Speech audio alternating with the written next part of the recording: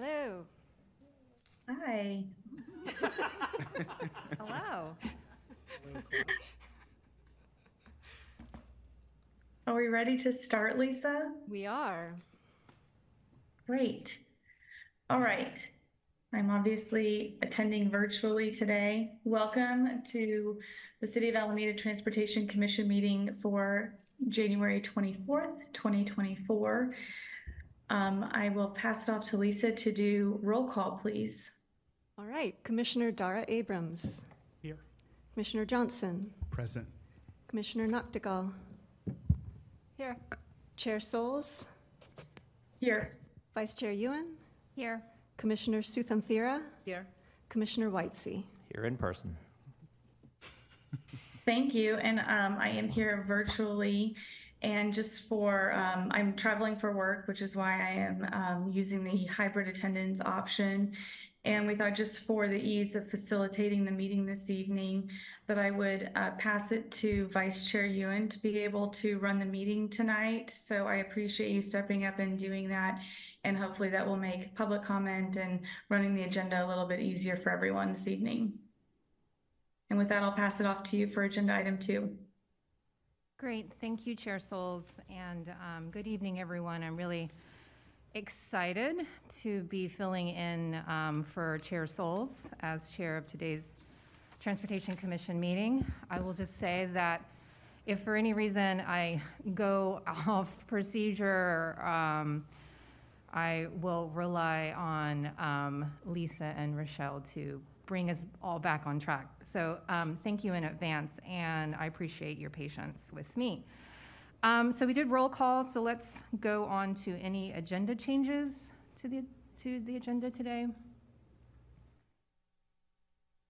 Okay, seeing none, we'll go on to staff communications, and I'll hand it over to Lisa.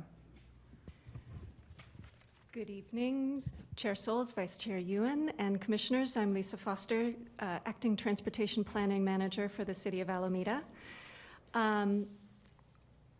We'll start off with City Council actions on items directly reviewed by the Transportation Commission. You'll notice, in 2023, I had all the 2023 ones here. That's all been cleared away. So now we're starting fresh with a new year. So the one thing here is that on February 6th, the City Council will consider authorizing agreements to implement the Estuary Water Shuttle Service. We have Transportation Commission meetings coming up on February 28th, March 27th, and May 22nd. And upcoming Transportation Commission agenda items, AC Transit has released their AC Transit Realign Phase 4 bus service update proposal, which, if you recall, the last one was different scenarios. This one is one proposal, and we do plan to bring that to the next Transportation Commission meeting for your discussion and review. They are also, in the next couple of meetings, planning to bring their Transit Streets Design Guidelines project that they are working on updating those. And then we'll also have our Transportation and Climate Action and Resiliency Plan and Housing annual reports for your review and 2024 work plans. We have some bike events coming up in February 11th. We have an adult learn to ride a bike class at Alameda Point. And on February 13th at the library, there's biking in wet weather. We have a couple of things at the Mastic Senior Center, February 15th, March 14th. There's Transportation 101s. The March one is a tentative date. That will be our first Chinese language version of this event for seniors, which is really great. And the city has a survey right now about how community members would like us to communicate with them. So it's the residential communications survey. So we do encourage people in the community to fill that out. There's the accessibility and Alameda survey still open, as is, last I checked, the Caltrans District 4 bike plan. I do want to let you all know we did have a third fatal crash in 2023 on the very last day, sadly. It was a solo crash. A driver lost control of their vehicle at high speeds and hit a tree on Marina Village Parkway. So that is the sad news to share. And then, we'll have more information about what the year looked like at our next meeting with the Vision Zero annual report. We did complete improvements at Willow Street and San Antonio Ave, which is the site of a fatal crash earlier this year. And then a couple other things that are happening. We completed improvements on Main Street as part of our striping and signage maintenance program. Those are pretty great, especially I'm very excited about the slip lane being removed on Main Street and West Midway, which makes it a lot safer for people walking and biking. The Sherman, Clement, and Atlantic intersection is under construction right now with some updates, which I think will improve the intersection. The Cross Alameda Trail signals, that construction has started. That should finish, I think they said summer. And then the construction on Clement Avenue from Grand Street to Broadway to extend the Cross Alameda Trail and do traffic calming, ADA improvements, that will start probably in February. We did apply for a big grant for the Lincoln Marshall Pacific project, for Avenue project, and did not get it. That was the Safer Streets for All federal funding program, but we did get a grant to complete the design, so we're continuing on to work with that. So that's with Alameda CTC. And finally wanted to share really great news that Public Works has 3 new assistant engineers, 2 of them focusing mostly on transportation. They are Aaliyah Douglas, Cody Lim, and Michaela Wood, and we're super excited to have them, and should make 2024 a productive and easier year for us. I will close there. Thank you, Lisa. So now we are moving on to a non-agenda public comments. And so this is an area for public comments related to any non-agendized item. And so I'll just read that the city welcomes speakers providing public comment, but please be advised this is a limited public forum. As such, speakers must stay on topic if speaking to a particular agenda item, and if speaking during non-agenda public comment, they must address matters within the subject matter jurisdiction of the City of Alameda Transportation Commission, which is transportation issues that affect the City of Alameda. If speakers fail to follow these rules, they will be warned, and if they continue to disregard the rules, their opportunity to speak will be ended. So with that, do we have any folks who want to speak at this point? I guess Acting Chair Ewan, I do not have any speaker cards, and I don't see anybody online raising their hands. Okay. Great. Well, we will move on to the consent calendar, which we have one item here, the November 15th meeting minutes. And I will just say that I will abstain from voting since I was not at that meeting. And I believe it should be true also for Commissioner Nachtigal. So just wanted to open up to see if there's any questions or comments from the commissioners who attended. Go ahead, Commissioner Susan Thera. Thank you, Vice Chair. I think it's just a minor, there is a typo, I think. On page 3, it should be action item for 6A. It's very minor, but. Thank you. Not Noted. very big.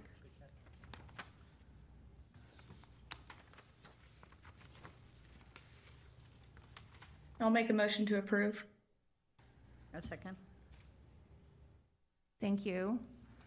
We'll do a roll call. Should we do a roll call vote? Yeah. Just so everybody knows, we do roll call votes when we have anybody remote. So Commissioner Dara Abrams. Yes. Commissioner Johnson. Yes. Commissioner Nachtigal. Abstain. Chair Souls, Yes. Vice Chair Ewan, Abstain. Commissioner Sutham Thira, Yes. and Commissioner Beitze. Yes. Great.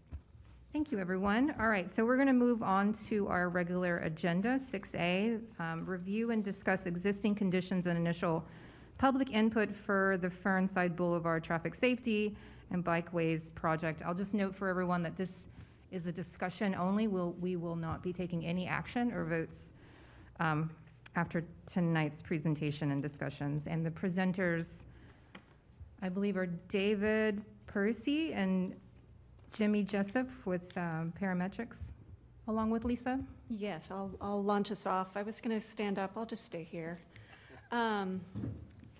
So if you could go to the next slide. Do you want to give me the clicker?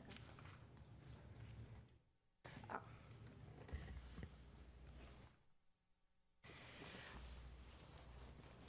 So we are here to talk about the Fernside Boulevard traffic calming and bikeways project, and we'll give you existing conditions and initial input from the public on this project. The project covers 1.3 miles of this corridor from Tilden Way to San Jose Ave. It connects to the Clement Ave and Tilden Way project, which is, as you know, a separate project anticipated to start construction this year. It also connects to the existing two-way cycle track and medians in front of Lincoln Middle School. We are trying to do two things. One is to design a concept for the full corridor, and the other one is to design a more quick build upgrade that we can do with pavement resurfacing west of High Street on Fernside. So why here, why now? The project goal is to reduce traffic speeds and improve safety and mobility for all. And part of the timing is to coordinate with that pavement resurfacing. When we presented to the public, there was a lot of audible agreement with the idea that we should talk to them before resurfacing and restriping, and they don't want the same thing put back down. And we also have a number of plans and policies that we are implementing by working on this. One is the Vision Zero Action Plan. Fernside is a Tier 3 high injury corridor. And that was for all modes. For bicyclists, it is tiers 2 and 3. You might remember tier 1 is most bad, and tier 3 is least bad, but still on the map. Fernside, another way we prioritize things is equity priority areas. This is not in an equity priority area. It is, however, a really key part of our active transportation plan, which shows Fernside with a low-stress bikeway and with pedestrian improvements. You can see here that is a key part of the 2030 low-stress backbone bikeway network. So you might remember low stress are bikeways meant for all ages and abilities, meaning children, older adults, people who are interested in biking to get around but are afraid of biking next to fast-moving cars. And then of the low stress network that we identified, this is a subset that we aim to construct by 2030. What we're calling the backbone network that will provide connected routes around town. The plan proposes separated bike lanes on Fernside Boulevard. And of course, there are a number of ways to achieve that, and that's why we have been going through this process with the community to figure out how to do that. The plan also shows Garfield Ave and San Jose Ave as neighborhood greenways, which, as you know, are a new facility type for Alameda. They will be pedestrian and bicyclist priority streets with low auto speeds and volumes, as well as low stress crossings at key intersections. And also, Fernside is officially an on-street section of the San Francisco Bay Trail, which is a regional project. So I'm now going to pass along to, I believe it's David Parisi. Thank you. Thank you. Thank you, Lisa. Good evening, Commissioners. I'm David Parisi with Parametrics, and I'm going to cover some of the history and also background on the street, and then my colleague Jimmy Jessup will discuss some of the public outreach that's been gained to date. Here's a fun photo from the 1800s, actually. This was called the Fernside Estate, developed by A.A. Cohen, and it was a huge piece of this area of town, and downstairs is a big map that shows the whole parcel. A lot of history. I'm not going to go through all of it, other than to show here 3 maps in sequence from 1900 through the 1950s. And the Fernside Estate was not sold to developers until about the 1920s, and is still visible on the first 2 maps here. You can see that big parcel there.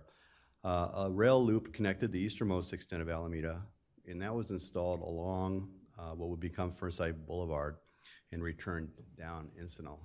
So really neat history there.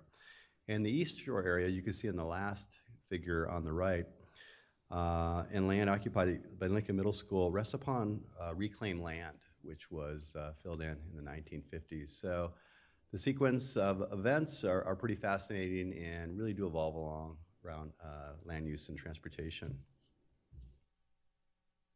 I'm now going to talk about some of the existing conditions on the street.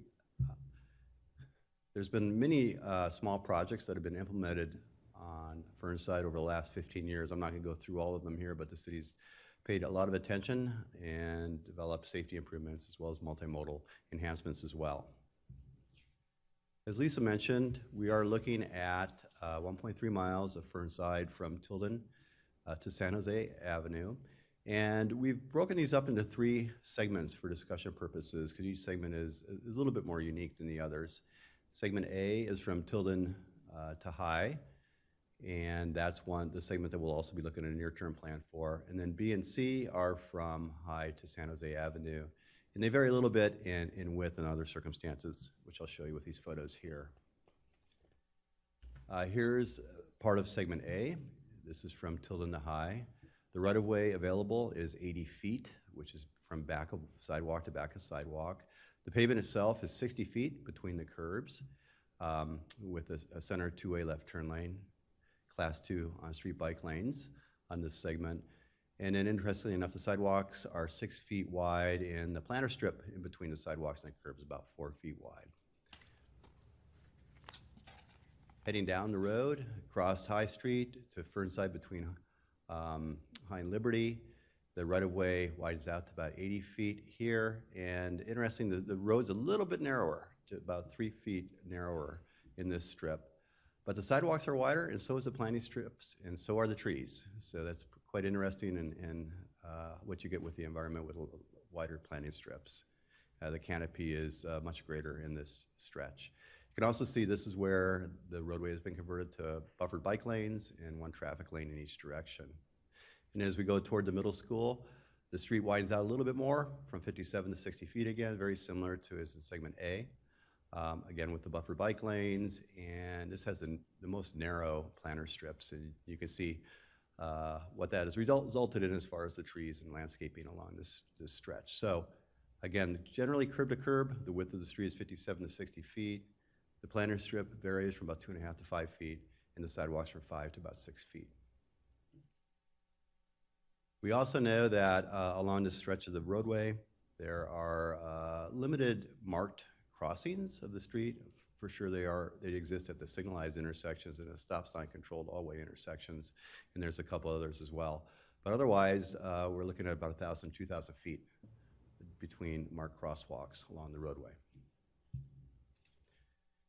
The AC transit routes, there are actually no local lines that currently operate along Fernside, but between Tilden and High, the Transbay lines O and W operate, and a school route service provides access to Lincoln Middle School from Bay Farm Island. This graphic just quickly shows the boardings and the lightings. As you can see, most of them do occur at Lincoln Middle School with substantial ridership. We also spent quite a bit of time looking at the crash history, and of course these are the reported crashes along the corridor. And before I get into that, I'm sure you all know that the higher speeds that a vehicle hits a pedestrian, the higher likelihood of severe injury or death. And what part of the goal of this project is to reduce speeds to reasonable speeds and to try to make it safer for all users. And in the 5-year period between 2017 and 2021, there was 64 crashes that were reported. along Fernside. And interestingly enough, the state average for a similar roadway of this type would be about 1.4 crashes per million vehicle miles traveled. But you can see, particularly on segment A, the Fernside, between Tilden and High, we're about 3 times higher than that, about 4.7 crashes per million vehicle miles traveled, whereas segments B and C are pretty close to the statewide average. Of those 64 crashes, a little over a third, that is 22 of them, resulted in injuries. And this map here shows the locations of those. 8 of them involve pedestrians or cyclists. And there's obviously a few injury hotspots, particularly at the intersection of Fernside and High, as well as at Harvard and at San Jose Avenue as well, where you see more dots. And of course, there was a fatal crash on September 6th, 2021 at Fernside and Cambridge. We're very aware of that. It was a high-speed driver who failed to stop a stop sign and caused a broadside collision. I want to talk about some of the data that we've collected. I alluded to speeds earlier, and we did do some speed surveys along the street, and we compared those to results from surveys that were done about 10 years ago.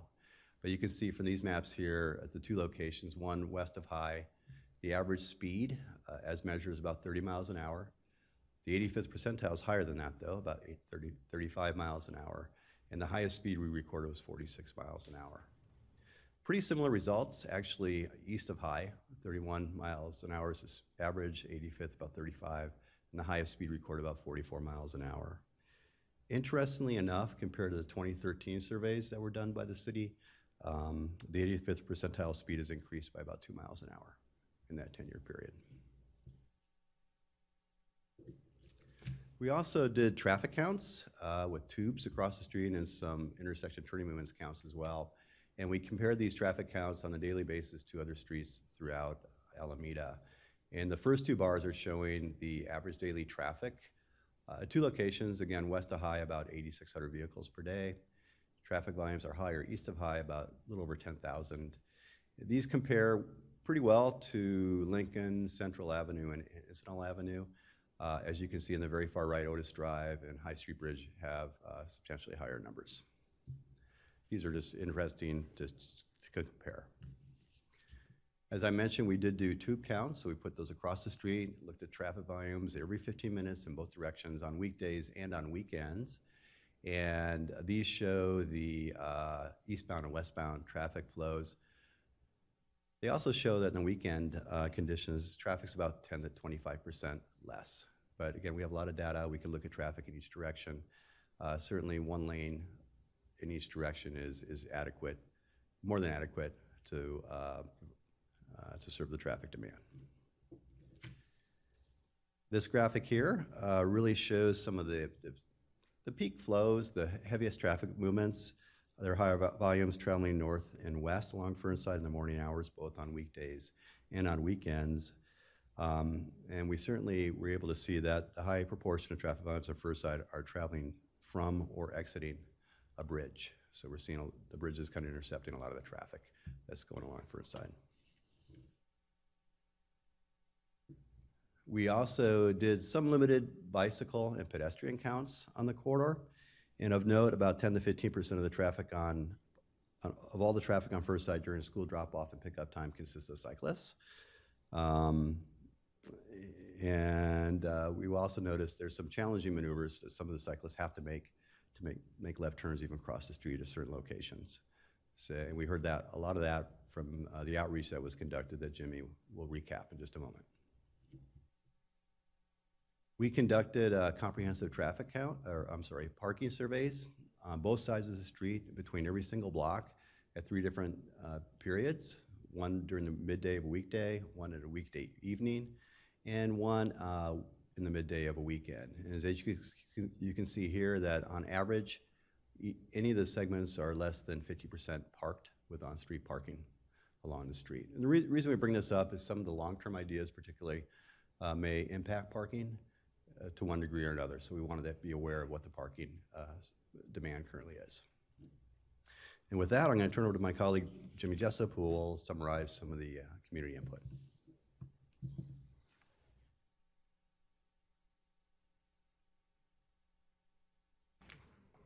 Good evening, commissioners.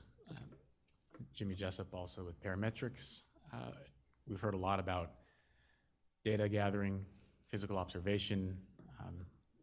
An additional important component of understanding existing conditions is getting input from the community, and that's what I like to talk about here. What we tried to do was to addend to information gathered before the project through various means of data input, see, click, fix, and emails over the past several years, with a focused effort to really understand at this point in time how the community uses and their experiences with traveling along and across Fernside. So in order to do that, we've held a community workshop, a virtual workshop, and an online survey in the past 2 months. Notices for the workshop and to participate in the survey were sent out via a number of means, through mailers to every address on Fernside, through A-frame sandwich boards that were placed on the corridor for 2 weeks, and then also via over 4,000 emails and texts to various email listservs from the city. The community workshop was held on December 4th during the evening at Edison Elementary, which is 2 blocks from Fernside Boulevard. We were pleased to have 85 participants from the community show up. The forum consisted of a presentation, much like what we heard on data gathering on existing conditions.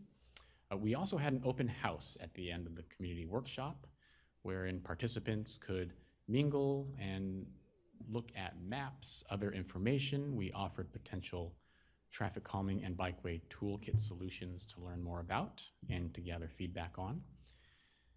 And some of what we heard was very engaging. You can see a few more pictures here with individuals able to really take their time and to have a geographic nature of the exercise, spend time with the maps, and to make comments on perceived and desired effectiveness, desired solutions that might potentially improve user experience along Fernside. We also handed out input forms to all those who attended. We were able to gather 27 filled out input forms. And of those that were collected, 93% of them did respond with safety or vehicle speeds being high as one of their main concerns. There are a number of other issues that were talked about in detail, and the free response area allowed individuals to really go into a lot of depth in their responses. So we heard about illegal vehicle passing maneuvers. For segment A, between Tilden and High, vehicles would pass in the center lane. And then for segments B and C, between High and San Jose, we would hear of vehicles passing to the right in the buffered bike lane. A number of comments on difficulty crossing the street, vehicles not coming to a stop at stop signs, and a number of other pedestrian bicycle responses that became themes throughout our community engagement process. Of our input forms that we collected, 7% of these responses remarked that they desired no change or that they were satisfied with the roadway as it currently exists. And we heard other feedback about specific intersections or perceived effectiveness of existing treatments, such as the RFB flashing beacons at a number of intersections along the corridor. Here's a picture of what our maps looked like. These are large. They were 10 feet by 3.5 feet, split into 3 sections, aligning with the 3 segments, A, B, and C, as we described. And it really gave an opportunity for participants to reference the proposed toolkit options, to make annotations on A, what users feel are challenges or pinch points in using the street, and B, what solutions they would like to see and at precisely what locations.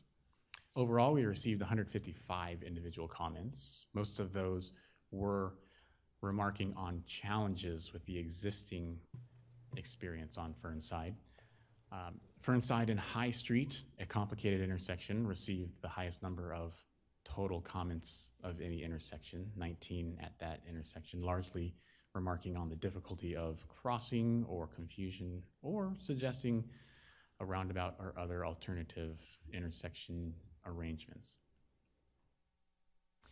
In terms of concerns that were brought up, the same themes of vehicle speeds, illegal passing maneuvers, running stop signs, difficulty crossing the street came up frequently, and you can see some of the zoomed in photos of what annotations looked like. These were a lot of fun to get to go through and just get a deep sense of how users experience the street.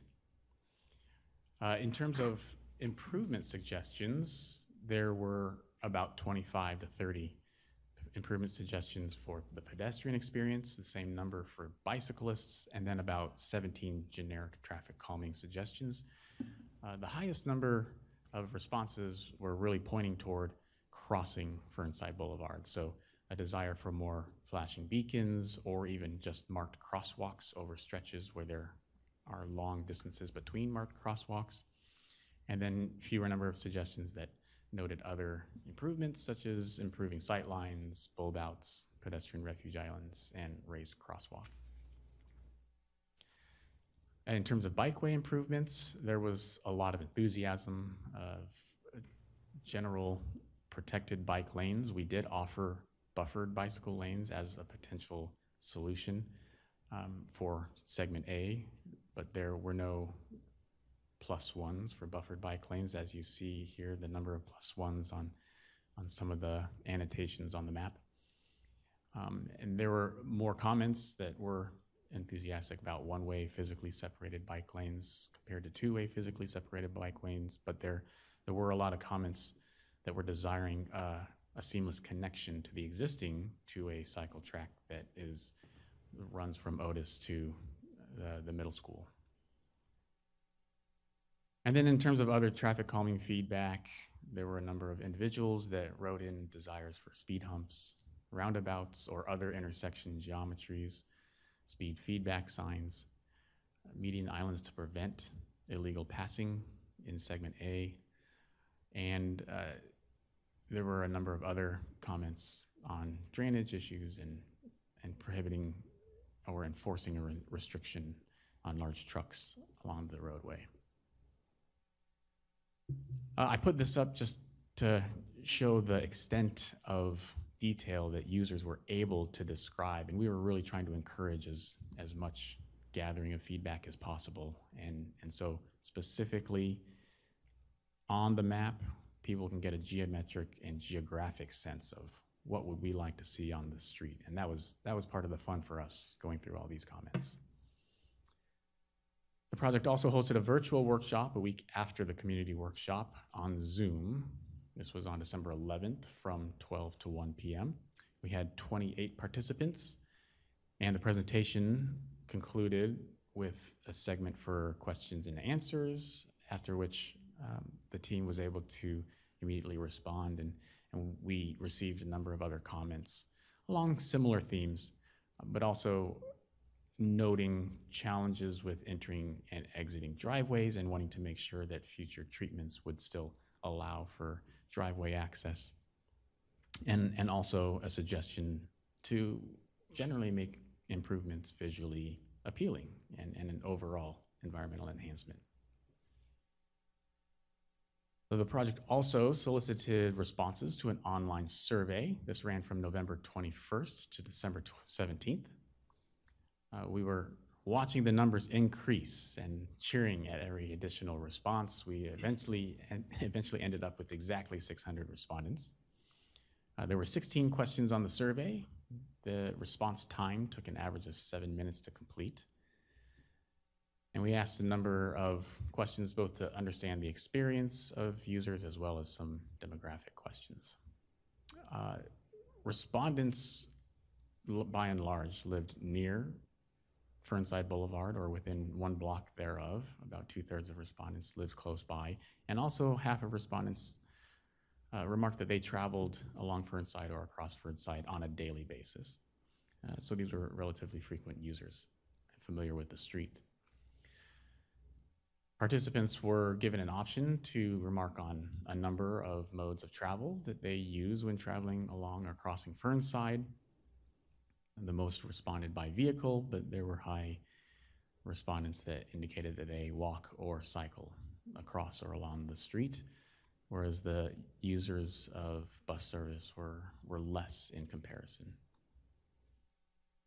And when given the option to note typical destinations, 422 respondents said that they are traveling to or from one of the bridges that is nearby Fernside. Home and shopping were also noted as frequent destinations. We listed 15 potential challenges when using Fernside, from which respondents were able to select up to 7 of their most challenging aspects when using Fernside. I know the text is small here. The highest number of respondents remarked that there were challenges with high motor vehicle speeds, safety of people walking, biking, and crossing the street.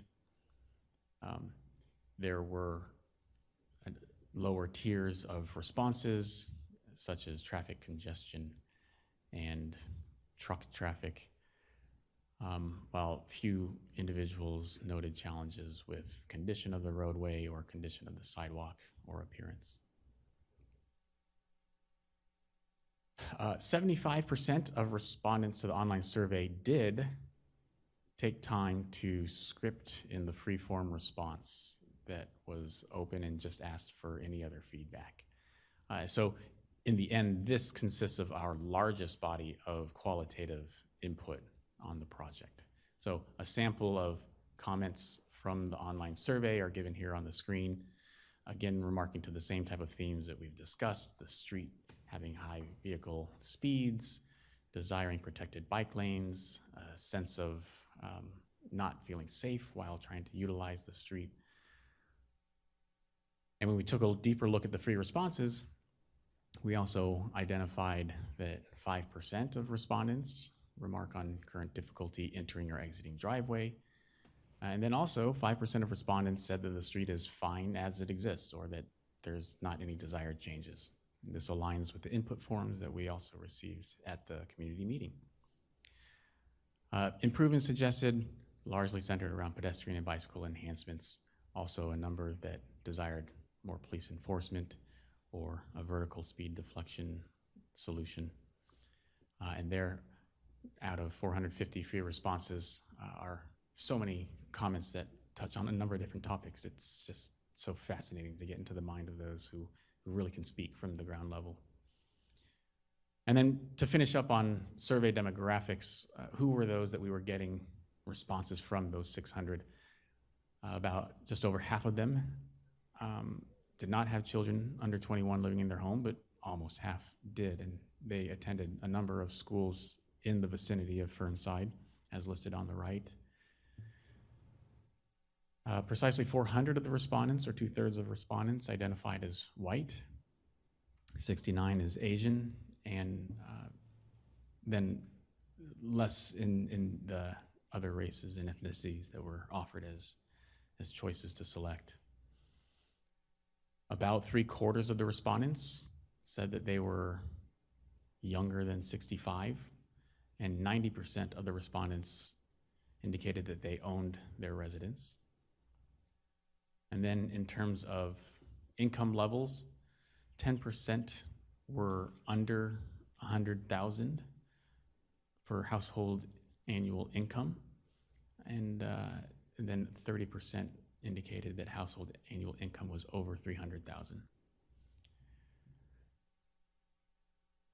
To sum up all the input that we gathered, there were consistent themes in terms of challenges with utilizing Fernside in its A, B, and C segments, but there were remarks across the corridor about high vehicle speeds, difficulty crossing the street, safety of bicyclists and pedestrians, and illegal vehicle passing maneuvers.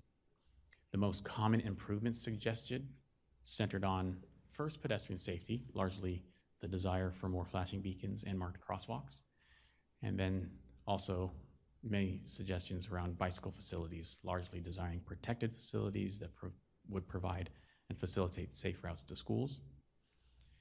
There were a number of other traffic calming improvements remarked, such as speed humps and other intersection arrangements, as well as the desire just to see general travel lane reduction and for enhancements to be visually appealing and for that to be coupled with targeted enforcement.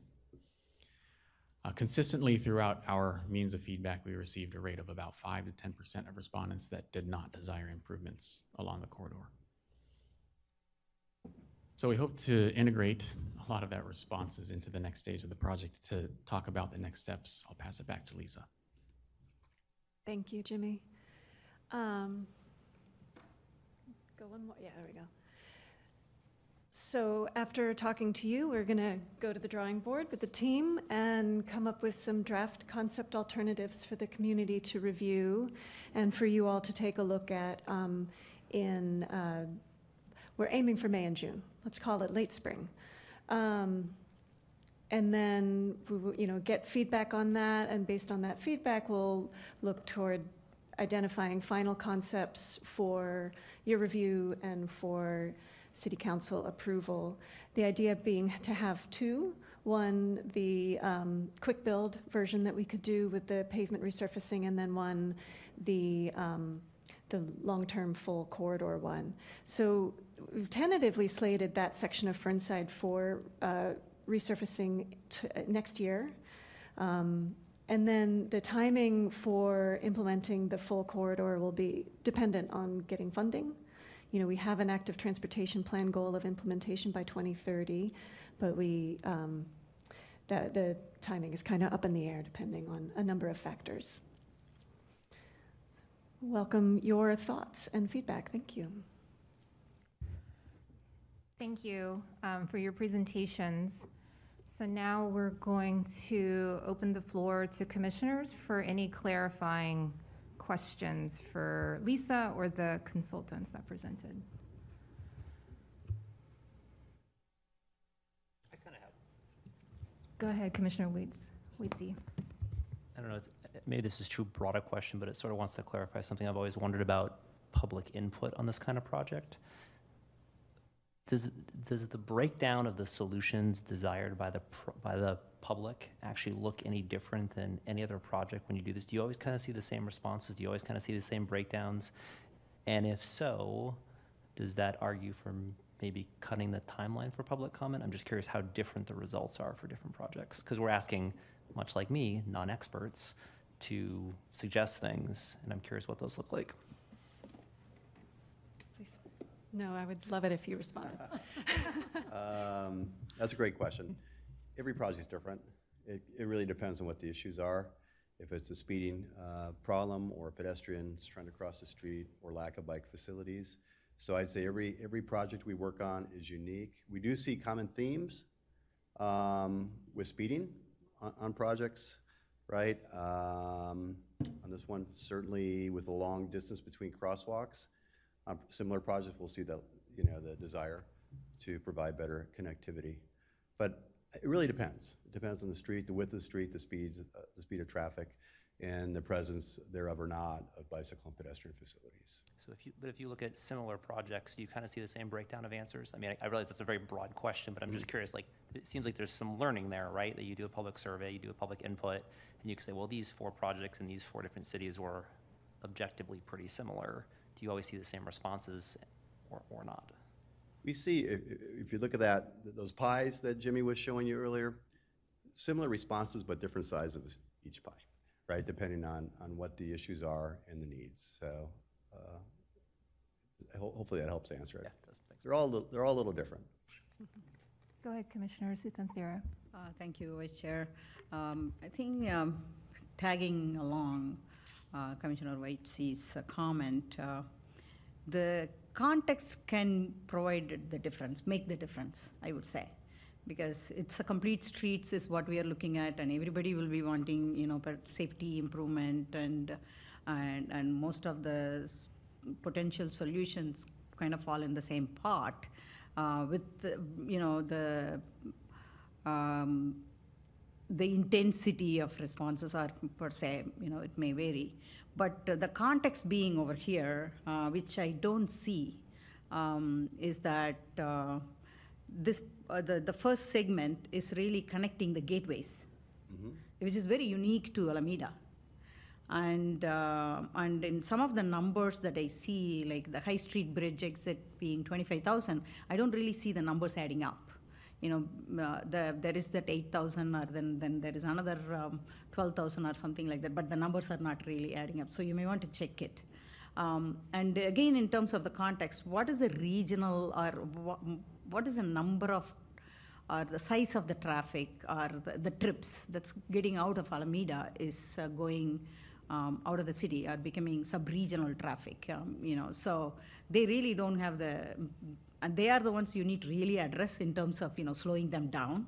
And that will probably be the second segment, but they are definitely playing a big role in the first segment, because I used to be one of them before, so I know how people drive. And then the another one is the 2019, pre-COVID traffic. And what you're looking at now is post-COVID, right? And it is still hybrid. We don't know how it is going to be moving forward, because a lot of big companies are asking people to come back. So it is worthwhile to compare how the pre-COVID traffic was on this corridor and compare it with how it is now. So just plan for, if it is excessively high, then just have plan B, or have a potential option as a solution. Those are great comments. I can respond to a few things. We did look at the pre-COVID versus the traffic counts. They're within 10%, so we'll continue tracking that. High Street Bridge, that also has traffic coming on High Street, right? So things don't add up just on Fernside. But the survey was important that Jimmy was talking about where folks live, just so we can understand, how much of this is commuter traffic coming through the neighborhood versus people who live on Fernside or nearby. So we're able to look at that. Nonetheless, we think everybody's speeding. That is not just, the cut-through trips. So we're very sensitive to that. But for sure, we'll continue looking at comparisons with the traffic volumes, regional traffic, and the pre-COVID information. I just want to add that Commissioner Dara Abrams and I were there at the open house. It was pretty exciting. A lot of people, and I think it's very sizable turnout for the holiday time per se. So good job with the table engagement, and then the giant sheets spread across the table, and everybody was really engaging, and then it was inviting for them to provide comments. So just want considering to the time of year and the time of the workshop, we were very excited about it. We all underestimated the number of folks that arrived, and we were very, very happy to see the input. I just want to, we're just doing clarifying questions for right now, and then we're going to go to public comments, and then we'll open it up for discussion. So I don't know if you have a clarifying question. Okay, great. Go ahead, Commissioner Dara Abrams. Thank you, Vice Chair. So I have a number of thoughts on treatments I'll save for the discussion. I just wanted to ask specifically as a clarifying question. I've found in a number of meetings like this I've attended in the past that the form the feedback comes in from the public is speed bumps. I know you're speaking more to humps and to vertical deflection, broadly speaking, and also requests for stop signs as a means for speed control. And just as if I may ask for clarification, not so much for my own purposes, but just to suggest that this is a topic that might be of relevance to the broader public. If maybe you two could speak very briefly to, well, first, whether stop signs are even speed control devices, and second, when you think of the menu of vertical deflection options, maybe you could put those in just very practical terms for folks who may be thinking of a speed bump in a parking lot and mapping it onto this. I'll start, and Jimmy can feel free to add to it. Stop signs are not speed control devices. They're traffic control devices. And some of the feedback we heard, frankly, is that folks are rolling through stop signs out there today. So we want to be very cognizant of that. We're going to be looking at traffic calming through the intersections through other means than stop signs. As far as vertical deflection, there's certainly a difference between the old speed humps you see in parking lots that, frankly, the faster you go over them, the less you feel them, the ones that are very short, versus speed humps, which can be 10 to 12 to 14 feet long, 3 to 4 inches high, versus speed cushions, which have a gap, for larger vehicles, buses, and whatnot.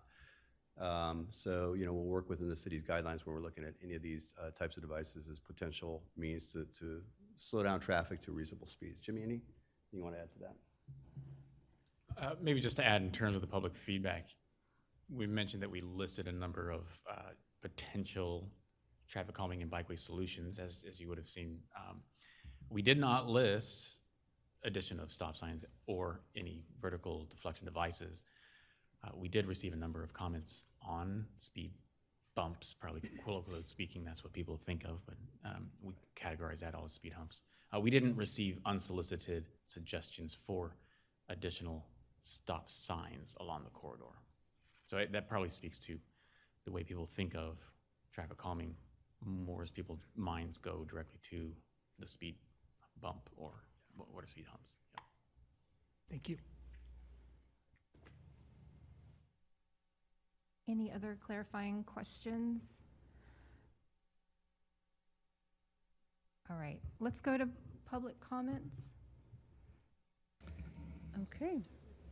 Public. Yeah. So we have one hand raised online and one speaker slip. So I think we can do the 3 minutes. The first speaker in person is Drim Strelo.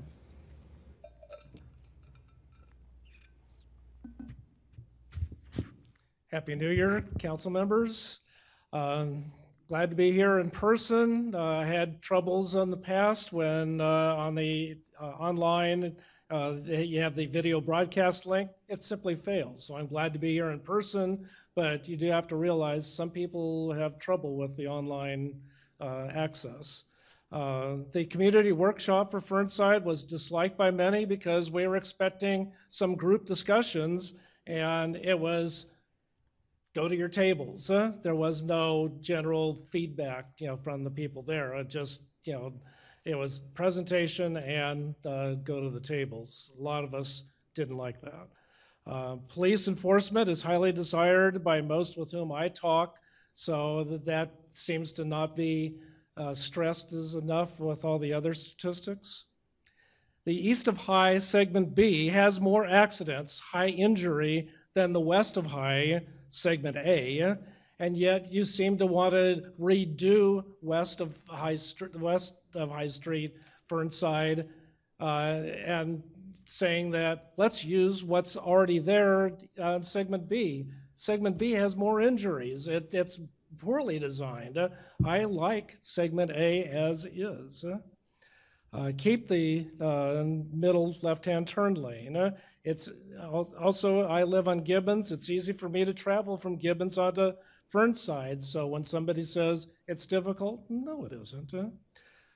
Please consider street depressions or dips at some intersections. You keep talking about bumps and vertical deflection, but I have found dips in other states, mostly at entrances to state or national parks, to be very effective. Statistical summaries without details published are questionable. I'd like to see the actual details on some of those statistics. I have problems on segment B when I go north on Fernside Boulevard, want to make a left onto Thompson Avenue, Christmas Tree Lane. It's most difficult with its current design with no left turn or middle lane as the west of High Street design as segment A has. One day while going on my bicycle, going from Cornell Drive onto Fernside Boulevard, I go into the westbound bicycle lane, and I almost get mowed over by a e-bike or scooter. Couldn't tell the difference, because it went so fast in its bike lane and passed right past me. So you must begin to address citywide the high speeds in bike lanes. Also, your on-street parking percentages will be higher when daylighting reduces parking spaces in your calculations. So we now have two people with their hands raised. Bennett Schatz. Hey, Commissioners, can you hear me? Yes. Cool. Thank you for talking about this and presenting this information. I'm a West Alameda resident, but I use this route to reach the Bay Trail and Bay Farm Island. I just want to highlight it's kind of in the proposed area, but not really. But the bike transition from one-way bike lanes on either side of the street to the two-way bike lane between like San Jose and Adams is extremely dangerous and high stress right now. That's often how people get over across to Bay Farm and the Bay Trail, and I think any plan should take into account that most cyclists are merging onto that two-way bike lane right now, and right now they're either reliant on the pedestrian crossing or they're just diagonally crossing the street. There's no sort of big button. There's nothing right now. It's a very high stress place, and I think that either some sort of marked lane or a better transition, or I think, you know, a consistent two-way bike lane that's a continuation that has been suggested by many of the public is a very good idea. So thank you.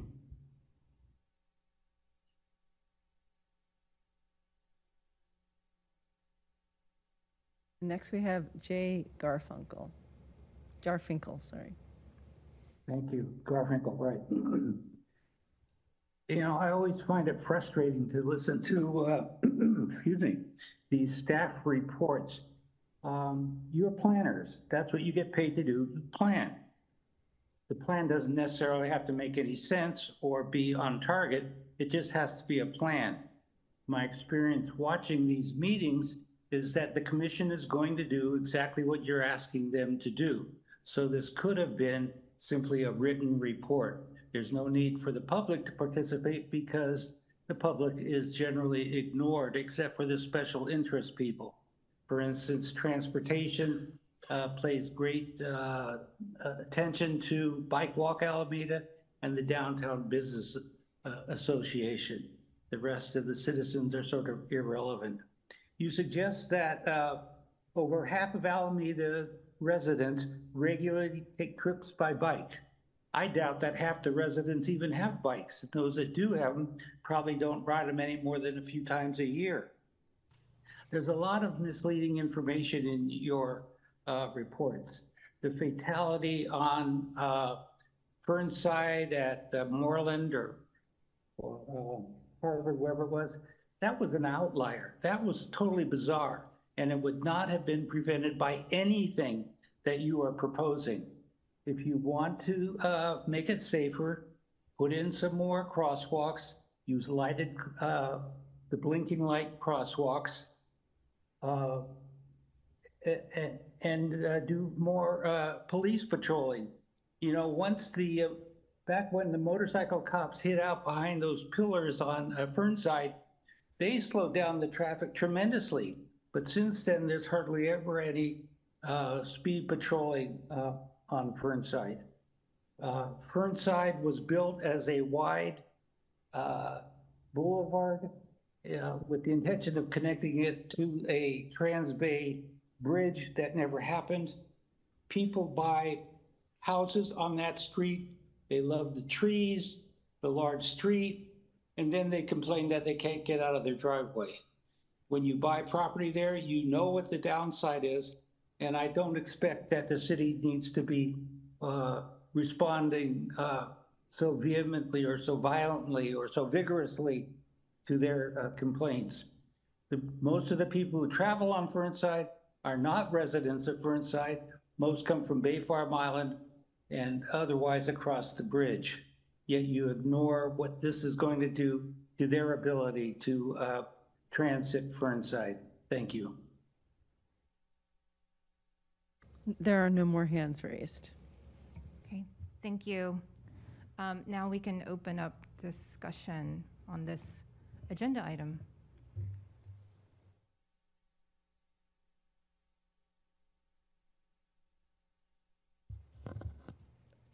I paused. I didn't want to go first, but I'll go first. Go ahead.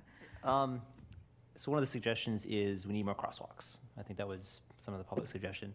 And I guess I would like an expert to explain why the addition of more unlighted crosswalks is a good thing. Because from an amateur perspective, it seems like having more places where more people cross, but those areas are not protected, those areas are not beacon lit, seems like you're adding more pedestrians in more places unpredictably with traffic coming through. And so I guess I would like to understand why we would not limit crosswalks, but just make better beaconed crosswalks. Because because I read this suggestion all the time. We need a bunch of crosswalks, and the public, I think, believes that, and maybe that is true. But I don't understand how to square that, to be perfectly honest. Yeah, that's a great question. So we don't have the answers yet, but we're going to be looking at some of this input, the collisions, and the opportunities. Certainly, we heard and we saw, and we spent a lot of time out there with residents trying to cross the street. Heard a lot of complaints and the fear, just trying to get across with high-speed traffic when they're walking their dog or with their child. Spacing is quite a distance, 1,000, 2,000 feet on average between some of the marked crosswalks. So I think it's part and parcel also to look at how we can slow down the speed of traffic and get it to a reasonable pace, as well as lights, like you said. And perhaps combining these with other tools, maybe refuge islands if it makes sense, or curb bulbs, making a shorter crosswalk, and perhaps rectangular flashing beacons. So there's a bunch of parts to that. So we'll be looking at the entire combination of where it can make sense. Now, does it make sense to put crosswalks everywhere? Probably not, but there's going to be some strategic locations where we have high pedestrian demands where there are not marked locations now, and we want to make it more visible, not just for the pedestrians, but also for the drivers. So they can be more aware of that. Just to rely on your expertise, is there any evidence that adding crosswalks, additional crosswalks, especially if they're unlit, unbeaconed, is there any evidence in other projects that actually increases pedestrian vehicle interactions and accidents? Basically what I'm asking is, do we see that actually can be a bad thing in some cases? I think in some cases, if you're not careful, right? There are some recent studies out that show under certain conditions, under certain speeds of the street, traffic volumes, that certain countermeasures can make a lot of sense and improve safety for pedestrians, including many of the countermeasures I just mentioned, plus some additional ones. So we'll be looking at all the different combinations that can make sense for this street. Cool. Thank you. Mm-hmm. Go ahead, Commissioner Dara Abrams. Yes, I got a chance to attend the workshop with Commissioner Suthan Thura and was really, it was fascinating to listen. So thank you to everyone who's involved in organizing it. I'm also really impressed with the analysis of current conditions. Every question that comes to my mind has been answered by, the next slide and the next analysis. I do want to offer some comments and some questions on the proposed treatments. That is where some of my concerns are, both for this as a quick build project and this as a permanent project.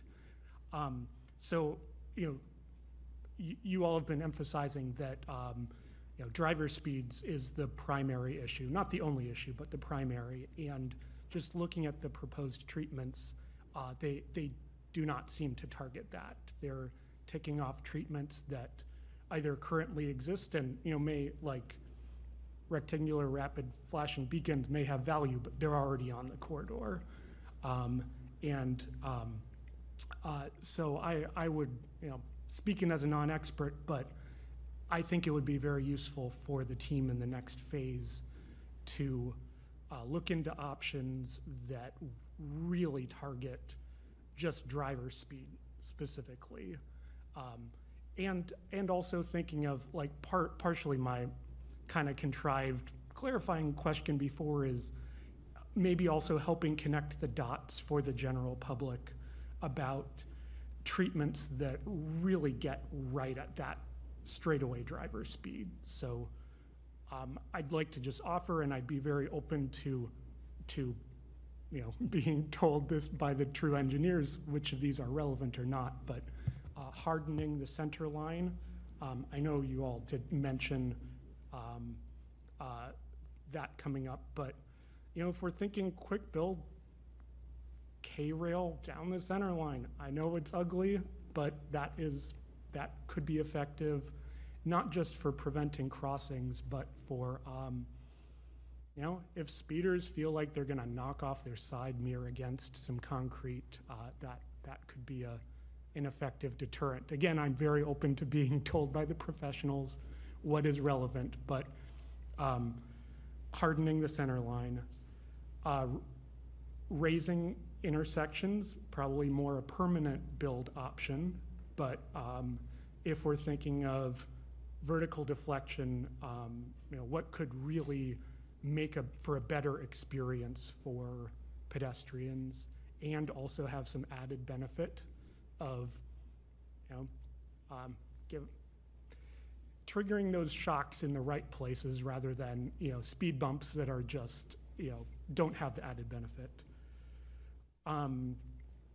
Moving parking lane closer to through traffic. I know this is maybe a corollary together with a buffer, with a cycle track. But if those motorists have to choose, if their consequence for speeding is knocking off their side mirror against a parked car, if they're going 40 miles per hour, that is a means of addressing speeding. And finally, not relevant to this quarter, but chicanes are an option that I'm just thinking more broadly. Again, I'm not saying relevant to this quarter, but I'm trying to encourage the team to consider how to put on the table treatments that address the number one concern of speeding, because these will come up in other corridors too. And I think it will benefit. There's certainly a lot to debate and disagree on for the public, but my main feedback is to move the discussion past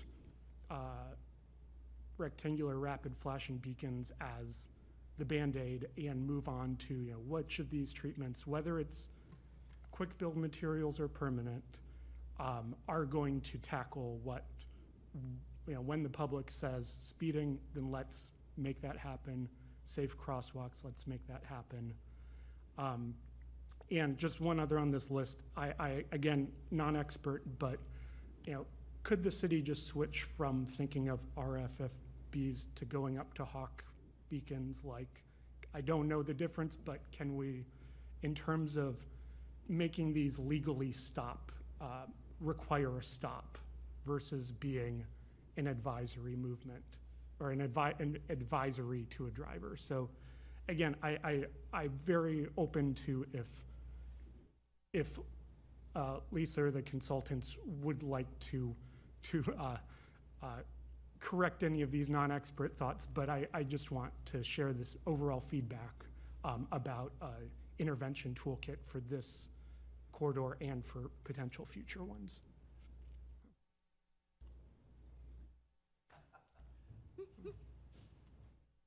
Sound like an expert to me. Not yet. Yeah, Go ahead. I'll get Thank you. feedback. Yeah, you're right. We're going to be looking at other tools besides what was mentioned, and also besides vertical deflection. So the horizontal deflection, I think you quickly mentioned, ways to narrow the street, either visually or actually, through some treatments in the middle of the street, on the sides of the street, chokers. You talked about the possibility of long-term with parking floating a little bit out. We'll be looking at all these alternatives. So certainly reducing the speeds. Chicanes can certainly be considered. Narrowing the lanes. We also have very wide lanes on Fernside, so that's also a consideration. So I got a lot of good notes from your input. So these are things we'll be considering. Can I ask a follow-up question to that? Yeah. So, speaking of specific methods we can put in place, member of the public asked about dips, essentially, as opposed to going up, going down, and how they often use those at the entrances of national parks. Are those actually appropriate for Alameda in the sense that we have flooding issues, we have not a lot of altitude here, quite frankly? Typically speaking, will we not use those in this situation? Typically speaking, you would not use those, right? They're usually used for drainage purposes, not for speed control. They can do a lot of damage to a vehicle, but even more so to a driver and the passengers in a vehicle, because they're not designed for speed control. They're very abrupt. Thank you.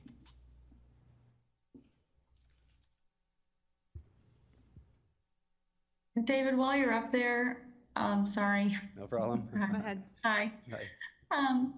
Could you also address Dara Abrams' comment about I believe the flashing beacon is not advisory. It actually is illegal to cross. And I think actually almost any curb to curb, I don't remember. Do you have any insights that you know for sure to just inform that it's not merely advisory? I think it is enforceable, correct?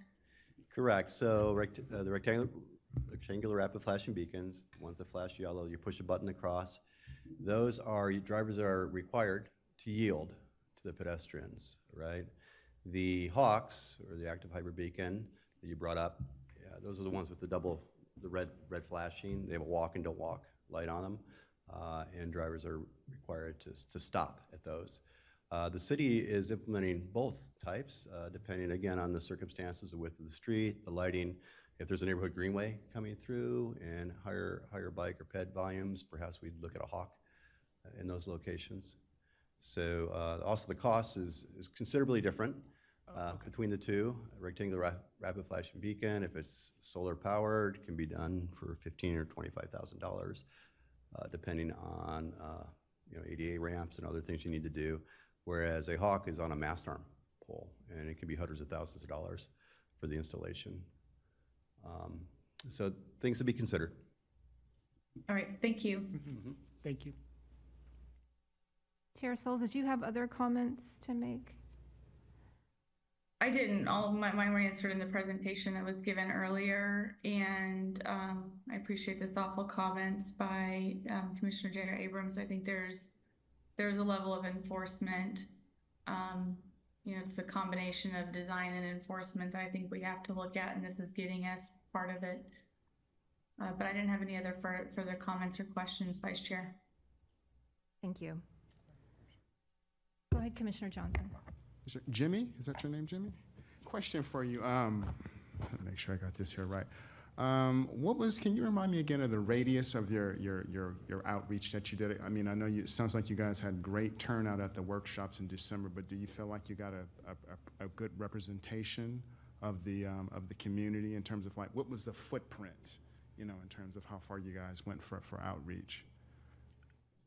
Hey, Jimmy, do you want me to answer that? Oh, yes. Okay. Lisa, go for it for feedback.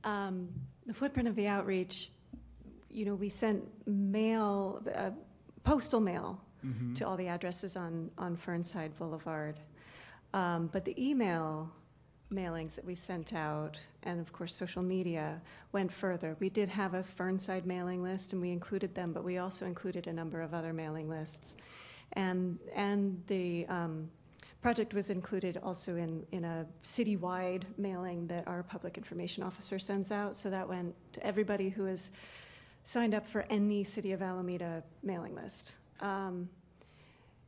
And we got it out to schools. We shared it with schools, and people within the community shared it with their communities and schools in the area. And there was a lot of excitement about it. It seemed like people who in the community really did help spread the word on their own as well. And I felt like the community, the people who were able to show up at that in-person workshop were, on the whole, maybe a little older than the people who live in this area. But I think we heard from probably a broader perspective from the survey, which of course had 600 responses. Jimmy, did you want to add anything? No, I think that describes the. And so that's 600 based on what you were saying, Lisa, and what you distributed. Does the 600, does that sound like is that an expectation? If you say 600, you go, ooh, wow, that's great. Or was it 600 like, how did that 600? 600 respondents to one corridor it's really good. Okay. It's a lot. Okay. And at the open, I didn't get a chance to go to the open house, but did we feel like, did we have people from the ADA community? Do we feel like we really got enough, that we were really transparent so that we don't have people who said, well, you didn't reach out to me, I didn't hear about it. Did we want to make sure that we're being as transparent as possible? I know people don't, in my opinion, when you do outreach, you should kind of go knock on doors to follow up, but probably the city didn't have resources to do that. So I just wanted to make sure that we reached as many people as we could.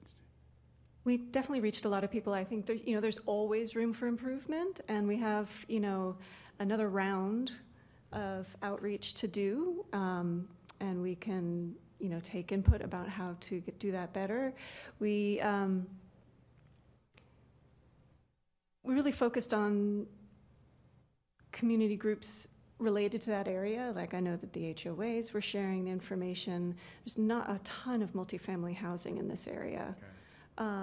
So you saying, Lisa, there will be more outreach in terms of in the future? Yeah. When we, in this May and June or so, is what we're imagining at this point, we will be coming back to the community with the scenarios for them to look at, like different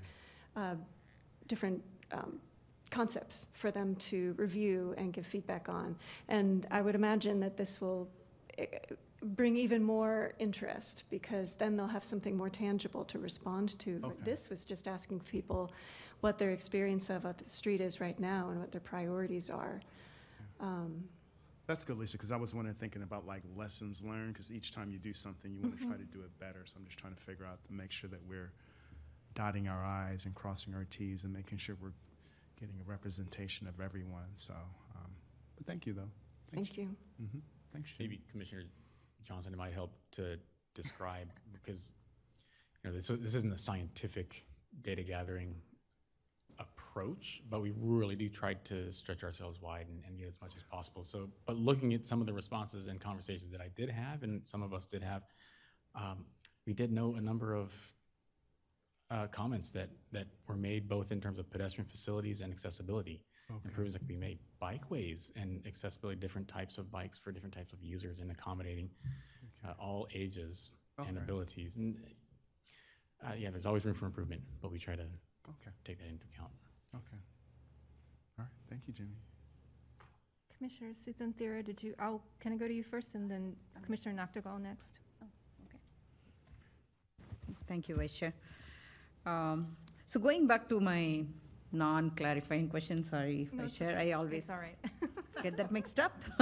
Someday I will ask only the clarifying question in the beginning.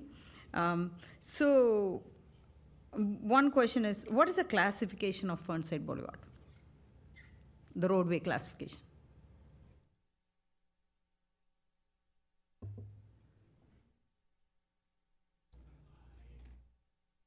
I believe, according to the city's classification system, it's identified as a neighborhood collector. And the reason I'm asking is that, there are certain improvements, certain type of improvements, like the raised intersection won't be applicable on a collector street.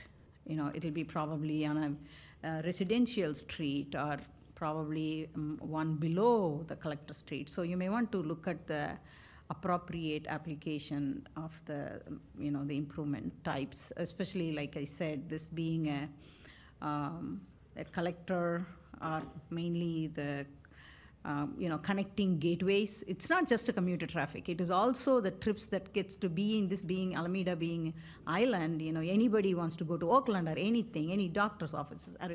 So we are looking at sub-regional traffic going from, our local trips. So it is important to add a section or acknowledge that unique characteristics of this particular corridor, which is not the case in Encinal or, Central Avenue, but, Fernside is unique. You may want to really look at that angle and then, address that, add a section. So people don't come back and say, or at least we need to, as a professional, you need to add that. And identify appropriate points and the solutions related to that.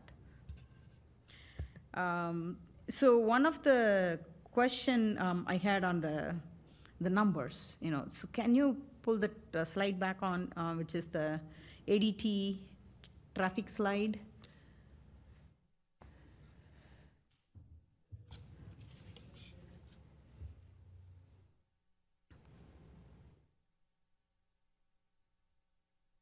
Yeah, this is the one.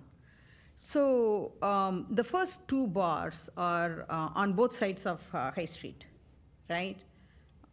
The ADT on both sides of High Street. And then you go to the rightmost end where you have the 26,000 for High Street Bridge, Alameda to Oakland. So that's going from Alameda, which means that they are traveling through the intersection, Fernside and High.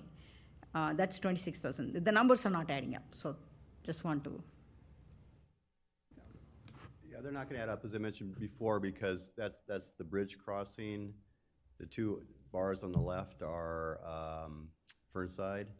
And then there's Right. also, what would add to that mix would be, what's going to add to High would be High Street South, as well as, what's the name of the diagonal street? Gibbons, and there's a lot of streets, other streets coming into it, right? So these are actual counts that we got from the city that have been Okay. confirmed.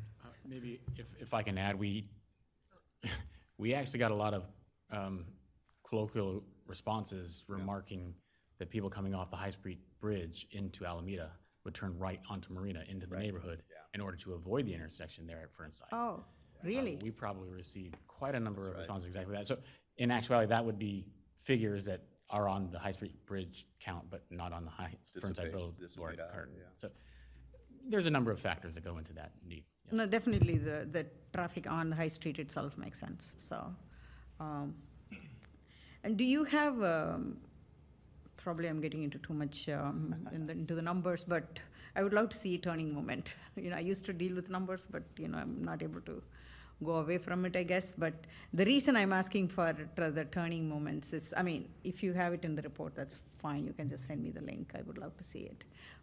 What's the traffic that's really, getting out of Alameda that's traveling on this?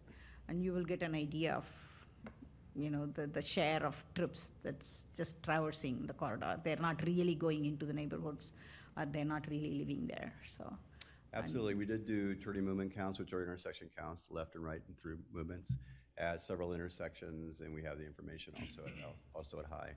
We don't know who everybody is making each of those turns, but we do have the quantitative numbers. Okay. Would it be helpful I wanted to confirm it is a neighborhood connector street, and I was wondering if it would be helpful for me to read out what our street classifications document says about what this street classification is.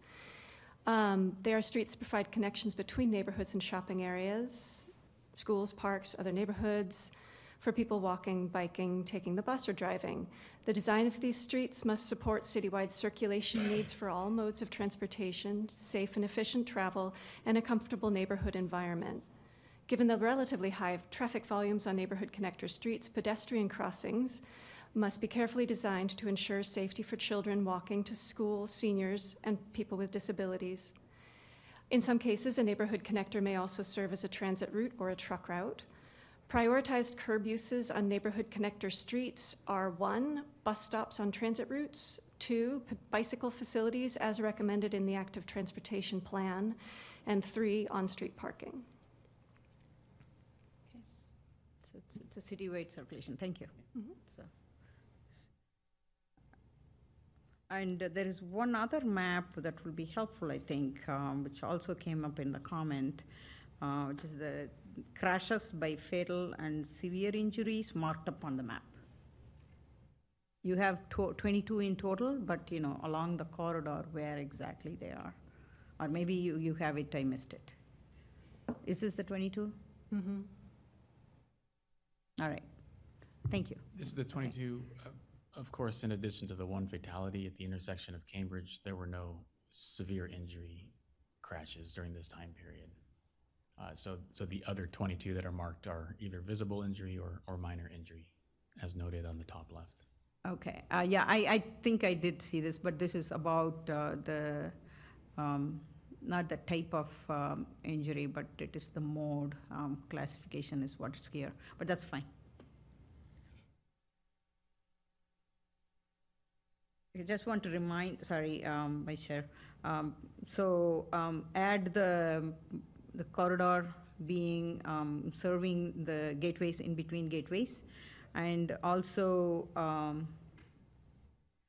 acknowledge or at least add a section on the pre-COVID data, just in case if we shoot up to that, and how we would be looking at what kind of improvements we would be looking at as option B, something like that. Thank you. Those are great suggestions. Thank you. Thank you. Thank you. Commissioner Nachtigal? Thank you, and thanks for the really thorough presentation and, great community input gathering for sure. I'd like to build on Commissioner Johnson's idea of lessons learned and take it a little further. I think that we have some recently implemented corridor improvements where we could take some lessons learned from those.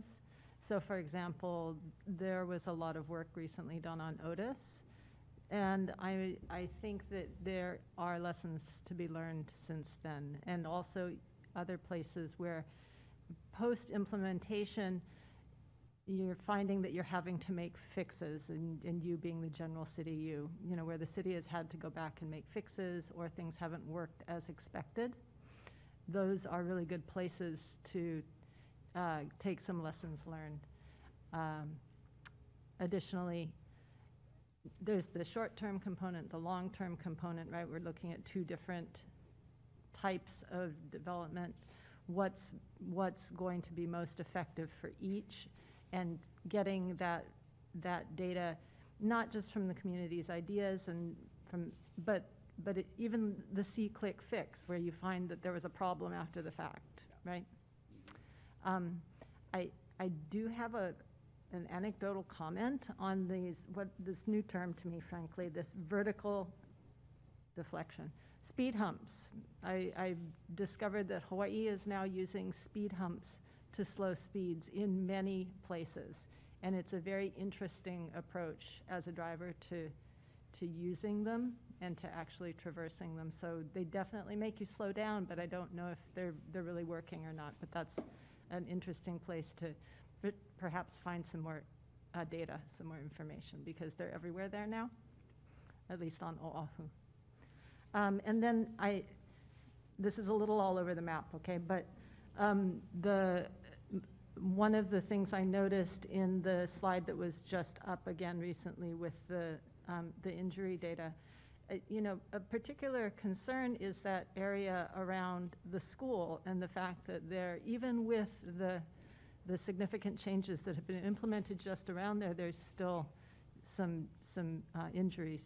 So making sure that it's safer, because the idea is safety here, right? So, and I think that's all I've got. Thanks. Thank you. Any other comments, discussion items? All right, I did just want to say thank you again. Oh, sorry, Commissioner Dara Abrams, I missed you, sorry. This is so low on the list, but if you, so I found it fascinating, the point about that someone raised about what's this, Encinal Fernside intersection and the drainage issues there. And I know that is well beyond the scope here, but I was just, I'm probably not the only one wondering, like, is there a chance that that end turns into a utility project in effect, or like, transportation project turning into a utility project, given that we have in mind, we can picture, like, there were pictures of that intersection last winter, so if out of the scope for a transportation discussion, so thank you. I don't know if you have any comments on that, or you want to pass on. Oh, maybe someone from the city.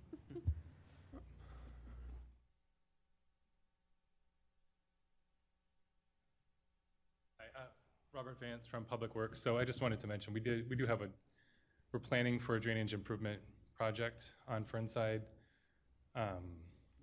along with a pump station upgrade project to address that area along Fernside Central, where there has been significant flooding. So, I think it's a good thing that we're coordinating with the transportation improvements and the long-term improvements, so we can coordinate those projects as we proceed through the design. Thanks very much, Robert. Also good to hear about, but also good to hear a separate parallel project in terms of. Thank you. Follow. What's the order of operations for that in terms of like, it sounds like you guys are working together, so what's the? Well, generally, I would say the underground work should be done first. Knowing that the long-term improvements, the short-term improvements are really focused more on that corridor, that first part of the corridor between High Street and Tilden, with the long-term improvements being more in the area where the drainage improvements would be. So as we get through the design process, the concept development, and the the engineering that has to be done for the drainage improvements, knowing that those improvements are more like 2030, I think there's time to coordinate, to do the underground first. But that's not to say that there couldn't be other improvements, at the intersections that would help in the shorter term, if that makes sense. All right. Thanks. That's it. Thank you, Chair. Okay, of course. Thanks. Any other comments? Okay. Thank you for the presentation. I just wanted to add that I really thought this was a very interesting presentation, and thank you for Lisa and Jimmy and David for your presentations. I just wanted to make a comment that I really appreciate the amount of work that the city did and the consultants did to get as much outreach and engagement on this topic. I think it's really important for us to reach out to people who live along the corridor or who access the corridor for various reasons to get input. I think that's really important here as just, level setting to sort of get baseline information, what is not working, what is working, where can we go to make improvements. I think that that's extremely critical, and I think you all did a really incredible job. I think 600 respondents to a survey along this corridor is pretty astounding. And I also think that, Alamedan residents are just really involved in a way that I think other communities may not be, and I just want to applaud people for coming out and making their voices heard. With that said, I do want to second a lot of what Commissioner Dara Abrams said about, in terms of the quick build, encouraging the consultants with the city to sort of push that as far as we can in terms of I think speed reduction is the number one thing on this corridor that I think we're highlighting. What can we do in the quick build to narrow the travel lane with the pavement resurfacing and the painting, making crosswalks more visible, as well as the rectangular rapid flashing beacons. I think sort of all of those things, I don't know if that can be done in the quick build, but it would be, if I could have my druthers, I would love to see that. I'm also wondering I don't know if this is in the vertical, I'm sorry if I what is it called? The vertical deflection. If we could do rumble strips or something, I don't know if that's in the feasibility here instead of a hump or something like rumble strips. I think that really is jarring enough to the drivers where maybe that would slow folks down. I don't know if you all have experience with that, but I'm very curious around that, and I'm not sure if that's something that could be done in the quick build. And I do think that as we're thinking also the longer term, there's opportunities to kind of think about the quick build as a short term, but also thinking about how to fold that in cohesively into a longer term solution for the entire corridor, I think is really important too.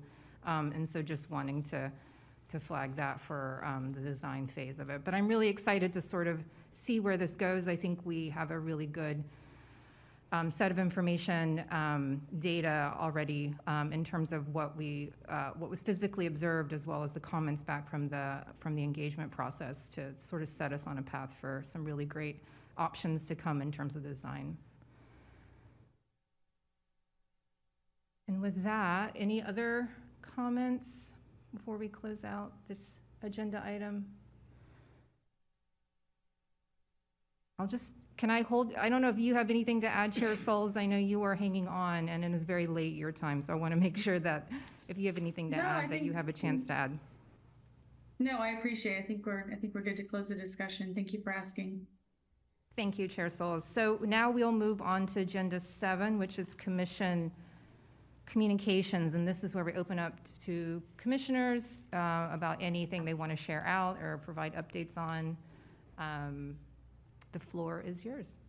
Go ahead, Commissioner Susan Thera. Just a comment on lighting around the city hall in terms of accessing, better access, or safe access, I would say. Because I was driving on Santa Clara and then wanting to take left onto Oak, and I really had difficult time whether there's somebody on the sidewalk, they're trying to cross, and then it was hard to locate some, but there was no one. But it's dark, and so there's no, I realized the lighting is poor. So you may want to reassess or check how it is, and especially around City Hall, it should be good, right? It should be safe, better lit. So just wanted to mention it. Great.